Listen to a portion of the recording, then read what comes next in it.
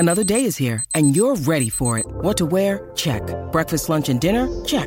Planning for what's next and how to save for it? That's where Bank of America can help. For your financial to-dos, Bank of America has experts ready to help get you closer to your goals. Get started at one of our local financial centers or 24/7 in our mobile banking app. Find a location near you at bankofamerica.com/talktous. What would you like the power to do? Mobile banking requires downloading the app and is only available for select devices. Message and data rates may apply. Bank of America N.A., member FDIC. When you need mealtime inspiration, it's worth shopping Kroger, where you'll find over 30,000 mouth-watering choices that excite your inner foodie. And no matter what tasty choice you make, you'll enjoy our everyday low prices, plus extra ways to save, like digital coupons worth over $600 each week. You can also save up to $1 off per gallon at the pump with fuel points. More savings and more inspiring flavors make shopping Kroger worth it every time. Kroger, fresh for everyone. Fuel restrictions apply. Looking to expand or move your company? Ohio has the talent you need to scale for growth. Ohio's central location, reliable infrastructure, and top-ranked business climate are here to help you succeed. Get to business. Visit successinohio.com today. Love Target?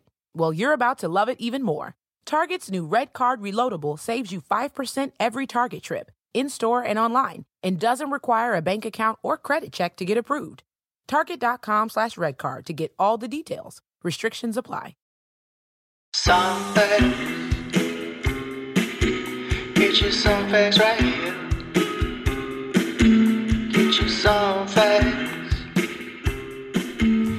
Hello and welcome to the Song Facts Podcast. I am your host, Corey O'Flanagan, and this podcast is proudly a part of the Pantheon Podcast Network. Guys, this AKG Lyra microphone is unbelievable.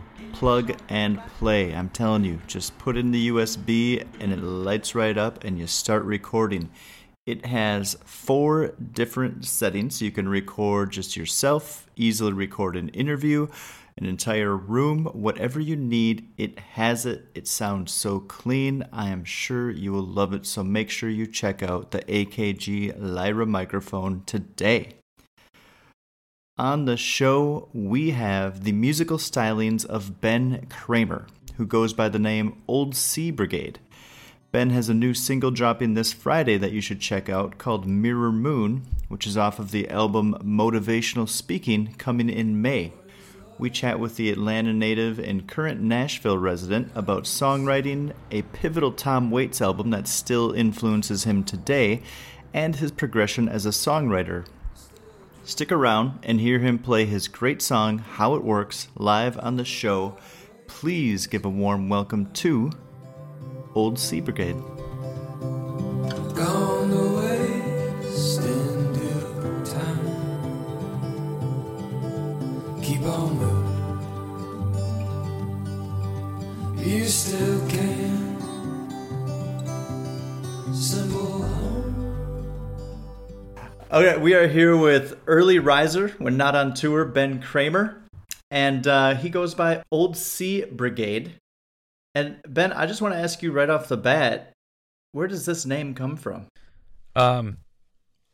It's a band name I came up with a couple friends of mine when we were in high school, and we thought it sounded cool, and we never got around to actually starting that band. I mean, I played in a bunch of bands growing up, and we were always starting new projects, and we never got around to starting the Old Sea Brigade band when we were in high school. And it was years later when I was starting my solo project. I didn't want to go by my real name, and I remember that name we came up with, and finding a good band name is really tough. So I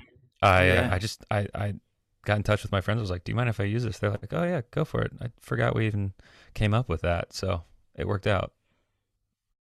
Yeah, I mean, I think it's a really good name. I think it's one of those that, for me anyway, when I saw the name, I didn't really know what to expect. And then I don't know, I think it's really nice and fitting. And I just didn't know if there were any Navy ties for you.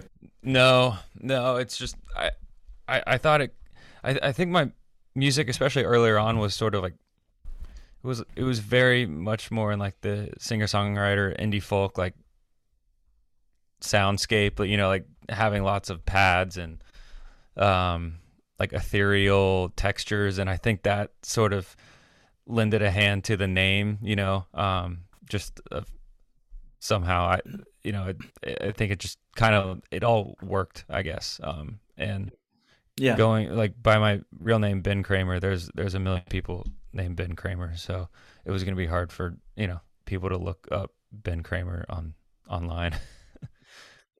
Specifically, there's from what I could see, there was a Dutch. Yeah. You get that? Is that the guy? That's if you Google Ben Kramer, that's the main guy. Yeah. I was like, oh, damn it. Okay. I can't use my real name. Yeah, but you've got a life goal now. You're just like, I got to take out this Dutch guy. Well, my middle name is George, so I always thought George Kramer would be a good country name. So you grew up in Atlanta, is that right? I did. Yeah, I grew up in Atlanta, and I guess I moved away when I was 18 to go to college in Miami. Then I was in Miami for a year, then moved to Athens, Georgia, then moved to New York, and then from New York moved back to Atlanta, then moved to Nashville. I wonder if we overlapped at all, because I was in Atlanta from 2010 to 12. Okay. I moved from Atlanta in 2010, actually. What part of Atlanta were you in? Right near Emory. My ex-girlfriend was doing nice. a PhD at Emory, so we ended up getting a place right next to the university. And then I spent a little bit of time in Decatur too, just right down the street. What about you? Yeah. Well, I grew up. Do you remember Smithsville Bar? Yeah. Yeah, I grew up like right across the street from Smith's. Oh, handy. Yeah. I mean, I was like 4, so Yeah. I didn't go to the bar. But then we moved around a lot. So I kind of grew up all over Atlanta. But yeah, my dad actually he came down to Atlanta for college, and he went to Emory for a year. And I guess that was a while back. Then he transferred and then came back to Atlanta to work for CNN early on. So I know there's a lot of like northern transplants coming to Atlanta. I mean, this was back in the 80s, but Yeah. it's a cool city. I really like it a lot. I love like just how like diverse and like it's just so rich in culture, and the people are really friendly, and it's been growing a ton too, even since I left. I always come back and I'm like, wow, I mean, this neighborhood is not how I remember it. Yeah, no, that's really true. And it's, what do you think of the live music scene? I mean, what do you currently think of it? Because that was something, when I was there, I was extremely busy. I was doing school full time and I was working full time, so I didn't have that much time. But when I would go see live music, I was like, this city has got some great venues.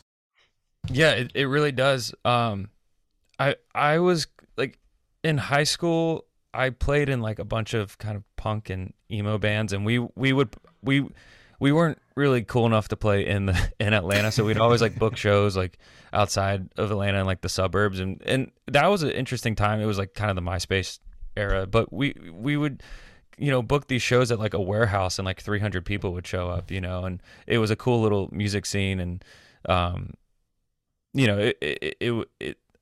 don't know if that is still around, but as I got older, started playing a lot. I mean, I think I've played like every single mid-sized, small to mid-sized club in Atlanta. I remember like the old Masquerade, which is gone now. And I mean, I remember there was like the Cotton Club below the Tabernacle. That was like big, and like I was a little too young for that, but I always remember like listening to 99X, which was like the big radio station, and there would always be like up and coming bands coming to play like the Cotton Club. And like the Earl is a fantastic venue. That's where I usually play when I'm back in Atlanta. And then I got started like even like as Old Sea Brigade, playing open mics at like Eddie's Attic and the Red Light Cafe, and just a lot of those sort of singer-songwriter venues.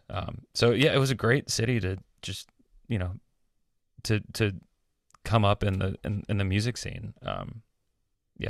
Just to get the chops. I can agree with that. So you've been doing this a long time. Can you remember like when you decided, I kind of want to be a singer-songwriter. I want to do this. I want to try and chase this music thing. Was that at a younger age?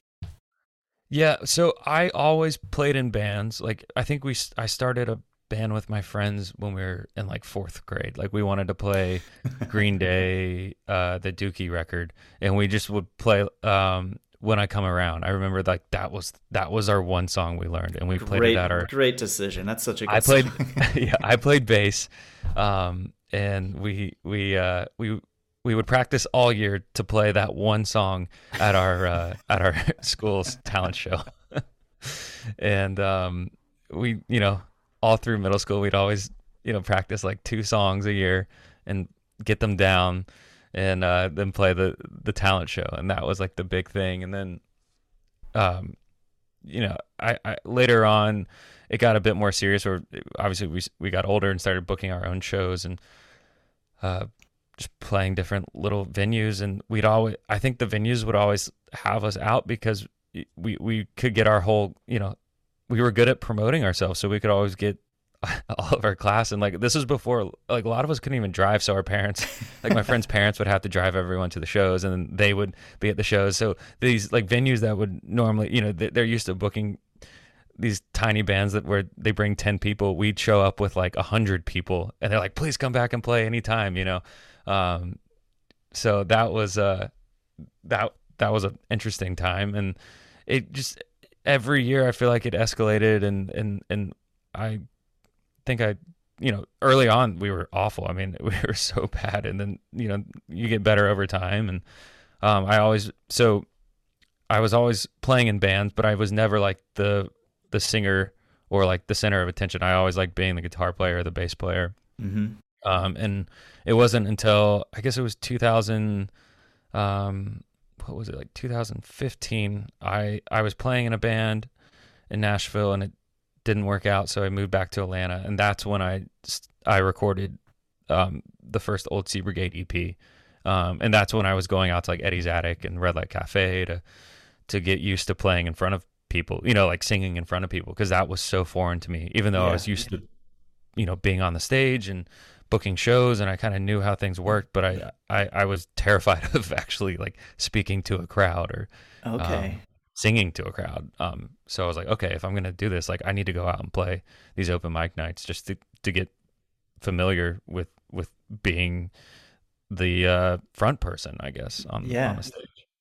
So do you feel like that kind of came naturally to you? Because I've played a lot of open mics in my life, and I get, after that first song, I've always gotten more comfortable with it, but I don't have like a super strong voice, and I've just kind of, I know that I'm smart enough with music to know, but I can like carry enough of a tune, like a Ringo style, to do it. But I was always just so nervous about it. And like my main instrument is drums, and I've always said like I'm so comfortable just sitting back there.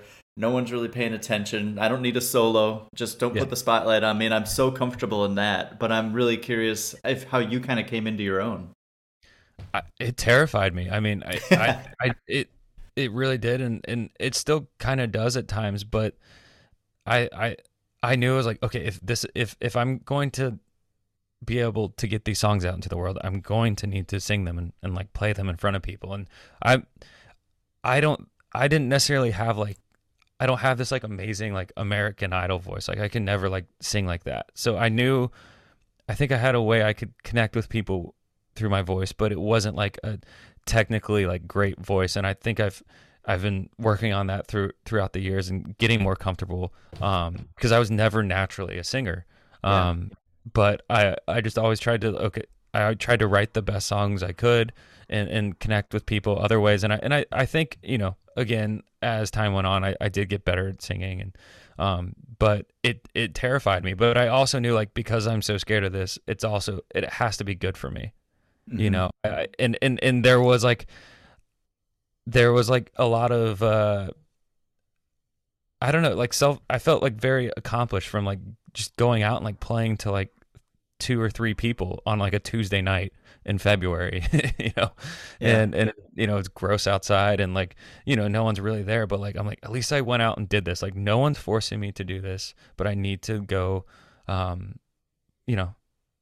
get used to playing in front of people. And it did get easier over time. And then you start booking tours and opening up for other bands, and you just get used to how to interact with an audience, and that there's no way to learn that than just going out and doing it. Yeah. No, I believe that 100%. Okay, so let's talk about some of these songs, because I want to kind of jump back into your catalog a little bit, because it does seem like you're progressing as a songwriter, and then also in terms of like the sound that you envision the songs having behind them. And so your debut EP, you have 5 tunes that really, to me, captured the sound and the voice that you wanted at that time so well. And I want to ask specifically about the song Sleep in the Park. I met a blind man, I probably could have seen her eyes. And I don't know where it came from or where she goes. Nobody knows. Now I sleep in the park, out there in the cold. You won't need my jacket in another man's home. Because I was listening to this over the last couple of days, and I just find these lyrics so interesting, and I wanted to ask you, where did that song come from? So that was a song I wrote back in so a couple songs on that EP. I think that it came out like 2015. A couple of them I wrote like 2010, because I'd always sort of written songs but never did anything with them. And Sleep in the Park was one of those I wrote when I was in New York City. And honestly, I wrote it, that chorus, just I came up with that little chord progression, which was like very simple. Then my process of writing is just mumbling like weird sounds and gibberish, and suddenly like a couple words will like pop out, and then I'll build the song around that. And I think that the chorus of that being like, now I sleep in the park out here in the cold, I think it was just something about like trying to draw a comparison to like, the being in New York, and like especially like Central Park, like being surrounded by all these like wealthy apartments and all that, and then you're in the park, and you have people from homeless people sleeping out there, and just people from all walks of life, and it just seemed like this this just diverse, like interesting, like melting pot where I lived in Brooklyn at the time, but I would always go up to Central Park and go for runs and stuff, and it just seemed like this captivating place. And I think my songs, a lot of times I don't know exactly what like the true meaning is of the song. I like to sometimes leave that for interpretation, but I know like Central Park and like that whole like narrative of it being like a melting pot of just like everyone in New York City, like this is a free place everyone can go, and like not everyone has like a warm place to go when they leave. And I don't know, just those weird like and like black and white sort of like alternate lives that so many people live in New York City. And I think that kind of inspired the song.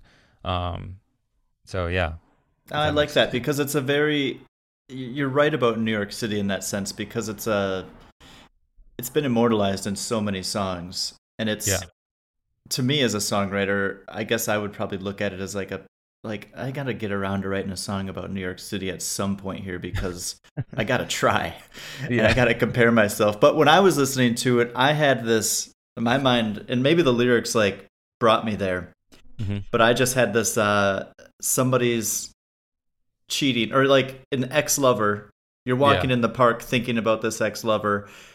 That maybe you walked by the building and they had somebody, you saw them like walk into their old building where that used to be you, and now you're just like, since the breakup, like life's just gone downhill steep, and now you're in the park without a jacket, just sleeping in the cold, and like they're in the same apartment with a new love, and that's all that you can think about. And it just screamed heartbreak to me, and I really liked that sentiment. But I also like that you allow me to interpret it the way that I want. Yeah, I mean, and definitely too, they're like, obviously like a lot of these songs are like sort of centered around heartbreak and just love and falling out of love, and the different phases of going through relationships and learning things. And like, I think that's so prevalent in like a lot of my songs. And obviously like that is such a big inspiration for just creating art and healing and going through different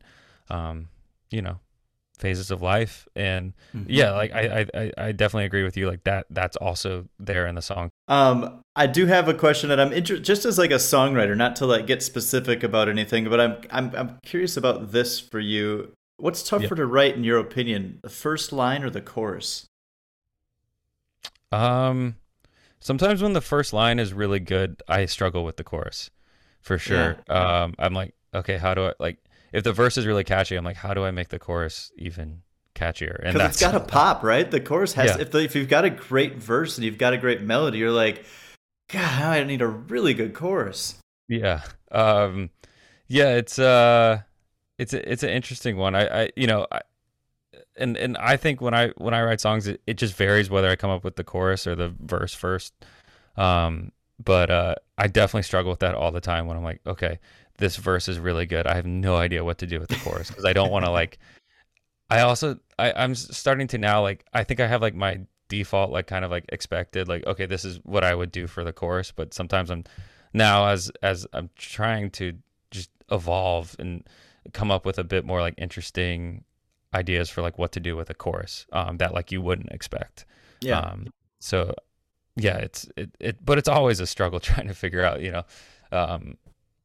where does this go? Or maybe it doesn't need, maybe sometimes like it doesn't even need a chorus. Maybe it needs just like a nice tag at the end of the verse. And then, like that was something, I listened to, Tom Waits, is one of my favorite songwriters, and like so many times he just has these like beautiful, like one line tags at the end of the verses that they just really hit you. And I'm like, oh wait, there's no real like massive chorus moment. Stay tuned for more Song Facts podcast right after this. Ever wonder how my voice is bouncing off your eardrums so clean and crispy? No? Well, let me tell you anyway. The Lyra microphone by AKG brings their legendary acoustic engineering to a versatile USB mic that delivers the highest quality audio in its class. USB connection. This is good for me because of the simplicity and the ability to just plug and play without an interface. You may have gathered from various episodes that I am doing this show on the road, so being that I record most interviews in a different location than the last, it is good for me to know that I have a high quality, easy to transport and use USB mic like the Lyra to make sure my sound is clean. Whether you're like me and recording a podcast, a musician recording vocals or an instrument, or if you need to do a voiceover for a YouTube channel, Lyra's innovative AKG adaptive capsule array adapts to your performance to record pristine audio. It has 4 versatile capture modes. What's a capture mode, you ask? That is how the mic picks up your voice. Just trust me, with these 4 options, it's really all you're going to need. With AKG Lyra, you'll be up and running in no time, no matter your experience level. There's no assembly, no need for separate audio interface, no fiddling with software settings. It just works right out of the box. And Lyra is something that is compatible with Windows, Mac, iOS, and Android devices, and all major recording softwares. So, if you're looking for a mic that offers ease of use along with a high quality sound, check out the AKG Lyra and look no further.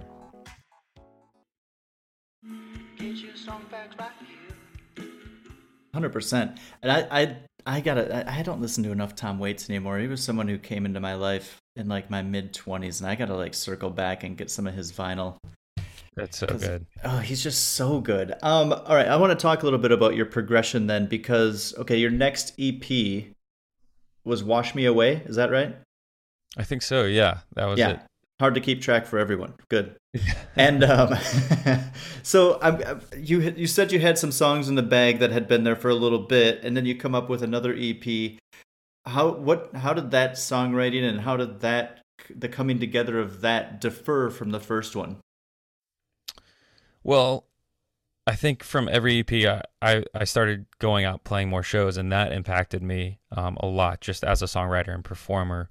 And I started experimenting with like different live setups, and first at the beginning I was just going out playing by myself. Then my buddy Ben, so we were the 2 Bens. We would tour as a duo, and we would like we had this interesting setup where like I would have like a kick drum, and he would have like a hi-hat with a with a tambourine on it, and that would kind of handle the snare hits. And then he had keyboards, and we were trying to experiment with, coming up with an interesting duo like how much sound can we create with two people. That's a challenge though, to be both on a percussive thing at different. It was interesting. It was a lot of experimenting, and but with that, we would start just jamming on these like ideas that I had, like little guitar riffs and stuff, and a lot of those like turned, like Wash Me Away even was kind of came from all of that. Just so it went from me writing by myself to sort of trying out different things in more of like a band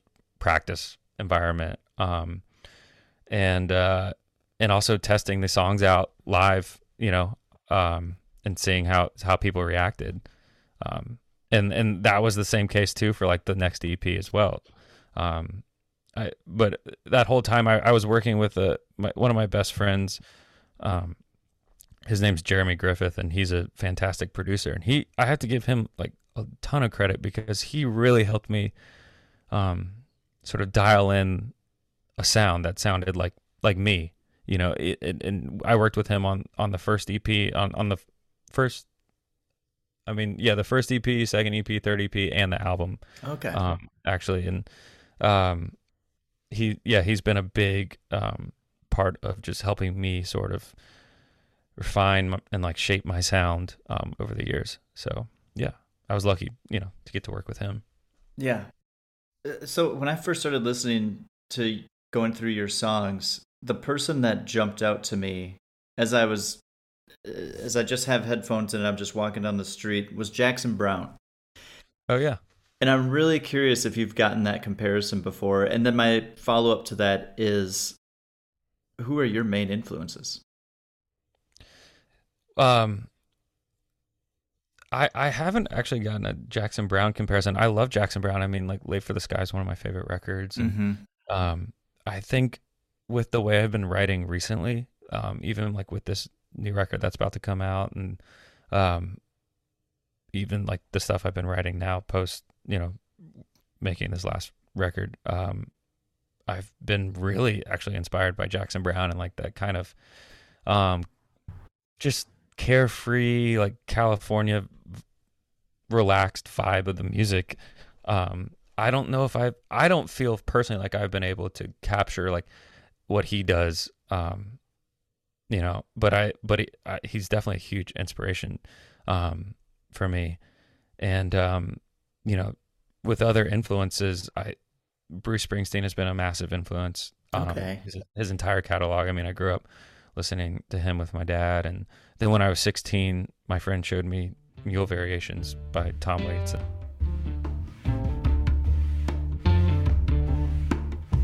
Might be damn, smoked Jimmy the Harper with a hard little pistol and a lariat.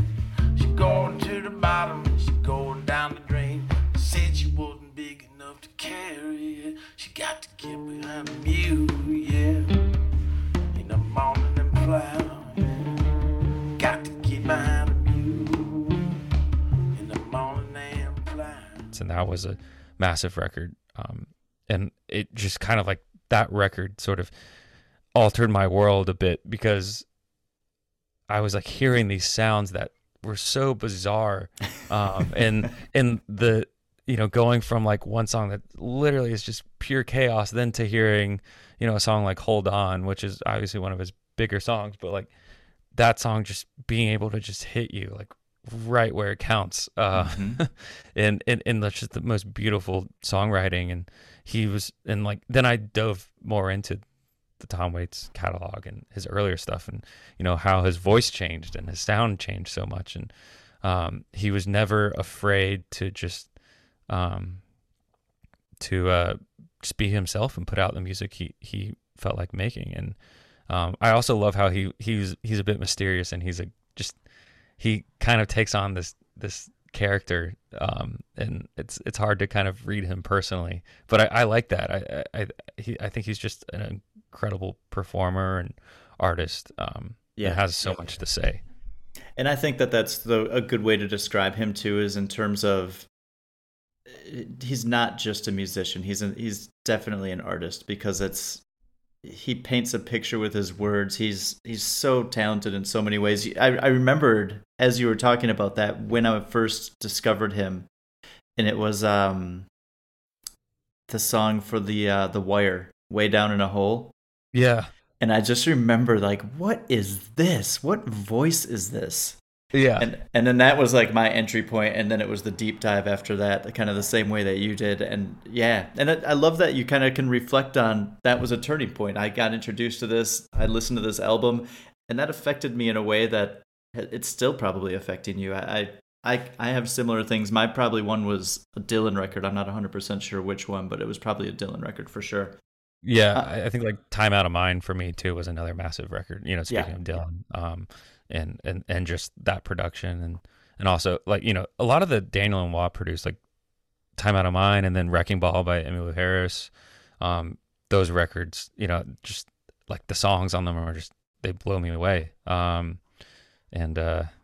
I think too, I got into like this was also like around 16, 17. I discovered like Townes Van Zandt and then Blaze Foley. And I had, you know, I was not into country music at all.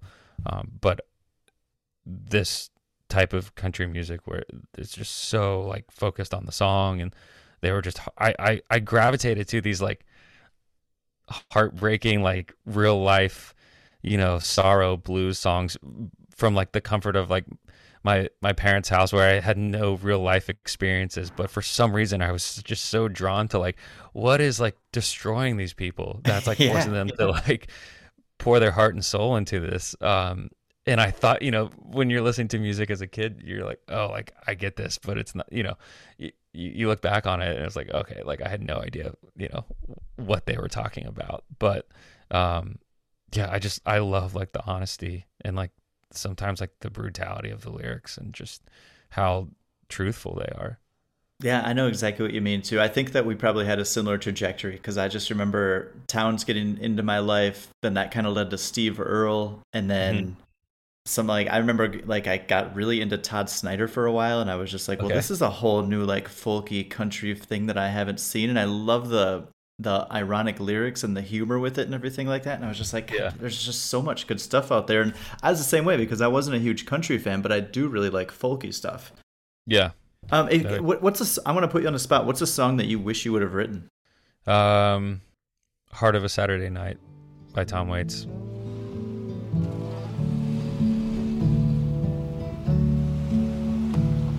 Well, you gassed her behind the wheel, with your arm around your sweet one, your Oldsmobile, barreling down the boulevard. You're looking for the heart of Saturday night. You got paid on Friday. Your pockets I'm always drawn to songs that are able to capture nostalgia in like such an interesting way. And like for me, like when I listen, I listen to Tom Waits and I feel like I'm like growing up in, you know, what I would imagine growing up in like New Jersey in the 70s and like going into New York City for a date or something, and like it's like raining outside and you're just at this little like dive bar or something, you know, and you know, that's what, and that song just hits me. And like, even though I have like no idea what that's like, that song just, it does it for me. That one. And I mean, the list does go on. I mean, Thunder Road is also too, by Bruce Springsteen, is another one where I'm just like, how did he write that? The lyrics never repeat themselves, and every line is just so poetic. And with that song, it's again nostalgia, but it's a bit more for me, like the way I interpret it is a bit more like a story, and he's creating these characters that are so relatable. And he's able to tell this like very interesting story throughout, you know, a 4.5 minute or 5 minute long song. Yeah. So I really good, very good choices there. I don't think that no one's asked me that. That's kind of why I took the host chair throughout this. Yeah. And I don't know if I could because there's just so many. I know. Okay, it'll change next week though. Yeah, and that's fine. What's the Okay, so you're gonna perform a tune for us, and it is called "How It Works," And before we jump into it, just what should our listeners know about this song? Well, this is a new song that recently came out. It was the first single off my new record, and I wrote it only about a year ago, and it was with wrote it with my buddy Henry Brill, who's a fantastic songwriter, and we collaborate a lot. He's one of my best friends too, and we wrote it after I got an email from someone telling me like, oh, that's how this works, you know. And I was like, oh, that's kind of, you know, okay. And then I just thought like how it works, like that would be a fun. We kind of wrote the song like mocking this person's email. I love that. And then once we wrote it, now I find myself like saying like, you just hear like how it works, like, oh yeah, how it works is this, or like, no, that's not how it works. And I just hear that phrase all the time now. So it's interesting how things like that can float to the surface too. Do you think this person knows that this song, I mean, they probably send a ton of emails, but they would have no idea? No idea. Industry person? Yes. And this is just how it works. There's like, this is how it works. I'm like, no, it's not. And I'm going to use that first song. All right, here we go.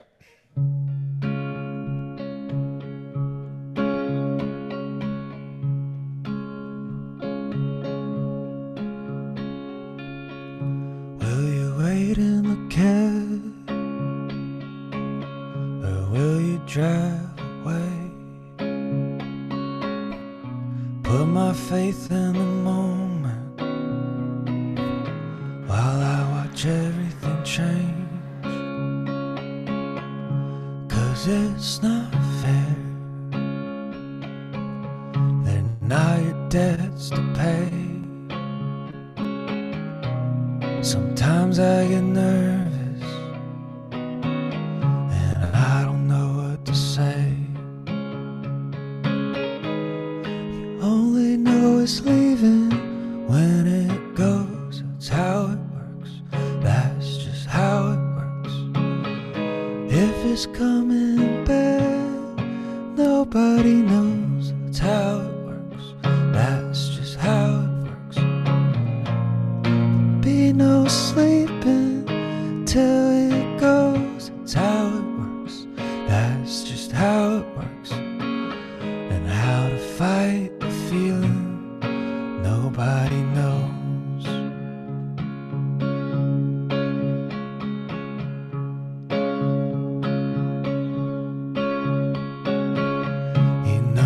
Really coming down when you can smell the exhaust. Sometimes I get nervous when you don't know what you thought. I'm learning to let go. I'm building a life. Look at the scars and not think of the knife. You only know it's leaving when it goes. It's how it works. That's just how it works. If it's coming back, nobody knows. That's how it works. That's just how it works. Be no sleeping till it goes. That's how it works. That's just how it works. And how to fight the feeling nobody knows.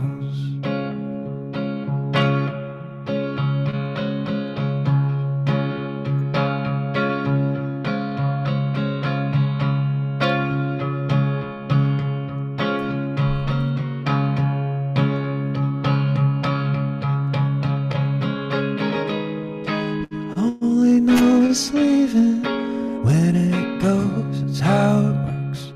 That's just how it works. If it's coming back, nobody knows. It's how it works. That's just how it works. There'll be no sleeping till it goes. It's how it works. That's just how it works. feeling nobody knows.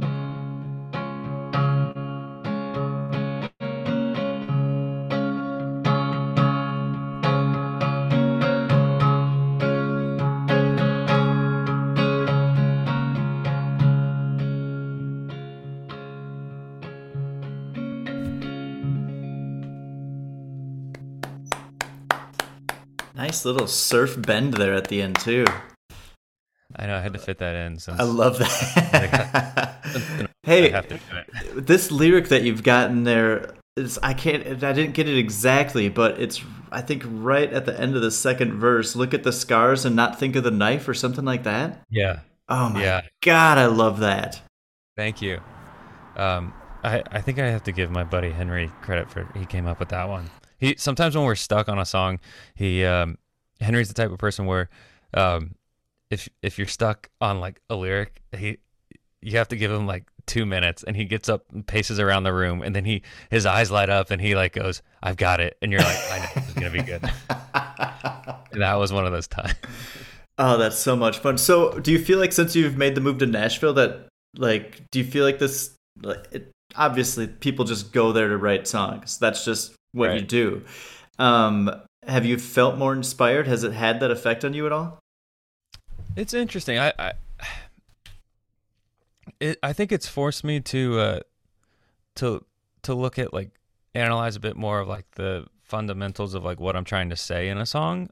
But I'm a firm believer too. There's no right or wrong way, obviously, to write a song. And I came from writing music by myself. And now when I write, I usually only just if I'm writing for like old Sea Brigade stuff, I usually only write with friends, close friends who I know, and it just feels more natural. But I do a bunch of co-writing now, like for other artists, and it's interesting. I like to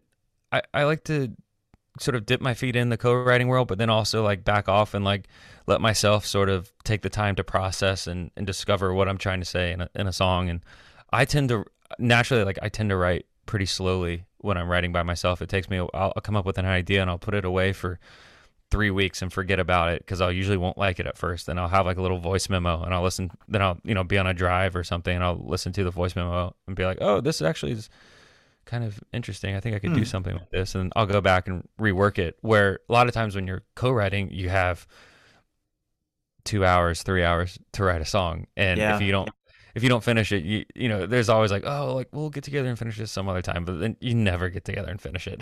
So you have to, you're kind of forced to finish it if you're doing a co-write, during that scheduled time span, and that's kind of nice for me because I can be a pretty big procrastinator too. So when I'm just forced to write, I think that's also helpful. Oh, that's good. You can perform under both the stress and then the ease too. So it's probably a good thing to know, but it's also good to know your strengths and weaknesses. And you're like, no, like give me a deadline here. We're all going to benefit if I've got a deadline. Oh my gosh. Yeah. I mean, that's what even my record that's coming out, Motivational Speaking, I had finished it and then we went into lockdown and then I was like, well, now I have time to rework the entire record. So we basically went back and my buddy Owen Lewis, him and I are production partners. We produce a lot of stuff together and we worked together on this record, and he was such a good sport about it. But we've been working on this record for on and off for like a year, and then to go back and just kind of try to rework it a bit more, I think was probably a bit frustrating, and I don't recommend it, but we had the time on our hands and we just wanted to see if, we knew we had something cool and we liked the songs and the productions we had made, but we're like, okay, let's just see, like, let's mess it up a bit, like make it a bit weirder and see what comes from it, now that we do have endless time on our hands. So. Yeah. I don't have a release date in any of my notes. Do you have that yet? Yeah, it's May 14th. May 14th it's dropping. Okay, so we're going to try and time the release of this with that. I don't know exactly what that's going to be, but man, Ben, thanks so much for coming on, playing a tune, talking about some of the other ones, and just kind of sharing your story. I'm so glad that your music came into my world, and just really appreciative to have gotten to chat with you for a little bit. Yeah, thanks so much for having me. This was a blast, and we'll have to do it again. Thank you so much to Ben for coming on the show and sharing his talents with us. Such a good time. Be sure to check out that new single, Mirror Moon, on Friday, and of course, the album Motivational Speaking in May. As always, for the stories behind the songs, go to songfacts.com. Thank you.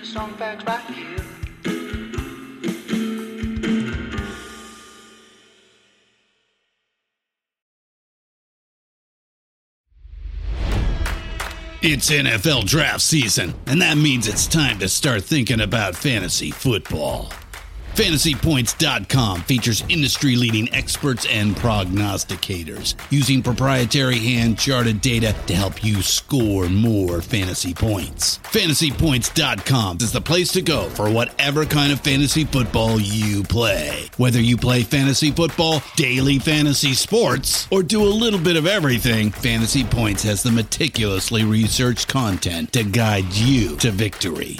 And why wait for the fall? Fantasy Points also covers the new spring football league, the UFL. Join the guru, John Hansen, Scott Barrett, Joe Dolan, and other massive names in the fantasy football universe with an exclusive offer. Use code Pantheon for 15% off any Fantasy Points package, including the all-in package, with access to every article, tool, and data nugget that Fantasy Points has to offer. That's FantasyPoints.com and code Pantheon for 15% off at Fantasy Points. FantasyPoints.com, code Pantheon. Score more fantasy points.